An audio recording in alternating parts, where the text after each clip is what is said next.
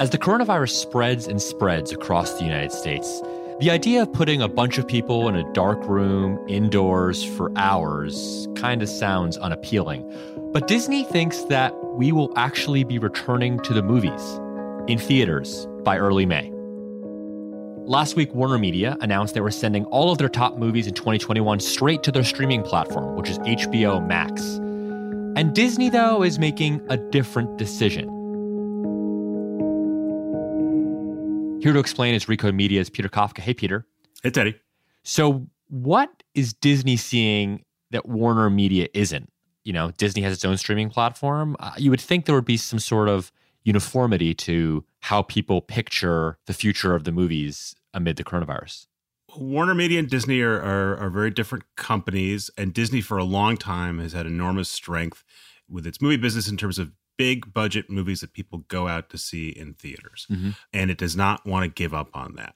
So what it has said is, we're going to keep doing that next year, starting in May 7th. We would like you to go see Black Widow, one of our Avengers movies, in theaters. They are also saying they want to have it both ways, which is we also want you to subscribe to Disney Plus, our big streaming service, which has been very successful. And we're going to bring a ton of stuff there as well.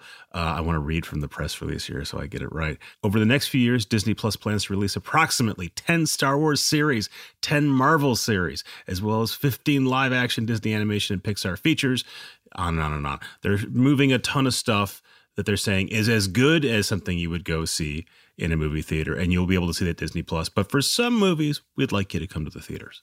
So the incentive for someone to use Disney Plus, they still think will be there, even though the movies they are going to be first in theaters, like in normal times. Yeah, for a handful of their biggest movies, they think will sort of be best in theaters.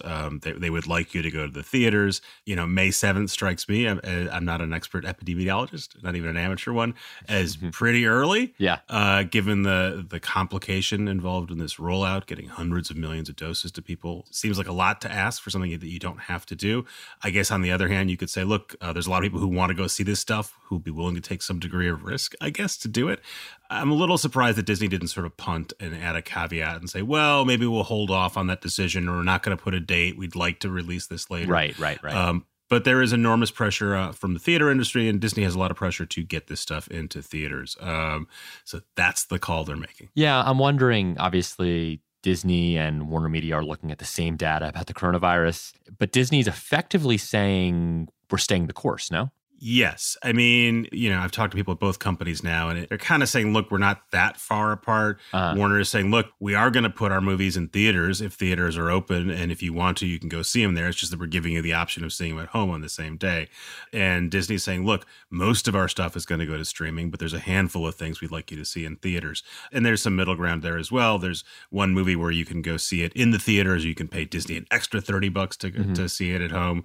But they seem to think that there's a handful of movies that are very, very, very important to them that they would have liked to bring in theaters in 2020, and they're going to push out to theaters in 2021 unless something literally prevents them from doing it. So basically, a lot of this seems to boil down to the belief from Disney that they have more hits, that people will risk it in a way that maybe Warner Media doesn't think that they will. Or do you think any of it reflects kind of internal company cultures of these two places about how they think about, you know, their customer and how much they really want to see a movie? You know, one thing that's worth pointing out is that Disney throughout the pandemic in 2020 has been reluctant to close its theme parks. For a long time, has pushed governors and state officials in both Florida and California to allow them to keep it open, to allow them to reopen it. They've been very frustrated that they haven't been able to.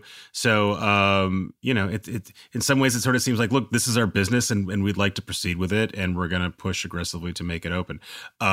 It's a little hard for me to reconcile sitting in New York, where we've seen a lot of people die over the last year, why you'd want to sort of take on any risk as an entertainment company. But that's the call they've made. Yeah, I was going to ask, you know, you mentioned you do not have any epidemiology degree, but how risky is a movie theater? I'm sure a lot of listeners are wondering that. I mean, movies are a big part of some families' lives. You're definitely there for a long time, right? I assume lots of theaters are blocking off seats and you're not talking, right? So there aren't any documented cases of what we call super spreader events happening in theaters. On the other hand, most theaters haven't been open for much of the year. There's a school of thought that says, actually, theaters maybe aren't so bad because the risk from spread seems to be people talking, exerting themselves, singing. In theory, if you're sitting in a theater, you got your mouth shut most of the time, except when you're shoveling popcorn in. We don't know. Again, one school of thought is, look, if theaters were risky, we would know by now because someone would have had, there would be an outbreak. Personally, it's the last thing I'm going to do as sort of the virus rolls out, just because I have the option to not go. Risk for me is a matter of, things I have to do versus things I don't have to do. And I don't have to go see Black Widow. Disney obviously is this, century-old long company. They are investing a ton in Disney Plus. And you mentioned it's been successful, maybe even more successful than analysts or observers expected. Can you give me a sense of just how Disney is managing to not suffocate its kind of mainline get butts in seats in movie theaters business while also, encouraging people to sign up for the streaming service, which has proven to be a pretty big hit? It's been a huge hit. They launched just about a year ago and said, we'd like to hit 90 million subscribers by 2024. And they basically have hit that number. They're at 87 million. Even if they were lowballing their estimate for, to get an additional pop, it's really outperformed. I think part of that outperformance is since March, we've all been home. Yeah. Good time to launch. And we saw Netflix enjoy a big bump in streaming. There's no reason to assume that Disney hasn't benefited from that. They moved Hamilton from theaters to a streaming service this summer. That seems to have been a big success. So that's part of the answer there is you couldn't go to the theaters. Disney Plus looked that much more attractive. But it's clearly a product that a lot of people want, and Disney is very happy. And Netflix, where are their numbers at? How within spitting distance is Disney from the king of this stuff? Netflix is at 200 million subscribers worldwide. So like half. They've got a big lead, but Netflix has been at streaming since 2007, roughly, and really seriously for the last 5 or 6 years. So for Disney to make up that much ground in a year is astonishing. You can read more of Peter's coverage of all things streaming over at Recode.net or subscribe to his podcast, Recode Media. Peter, thanks for joining us. Thanks, Teddy.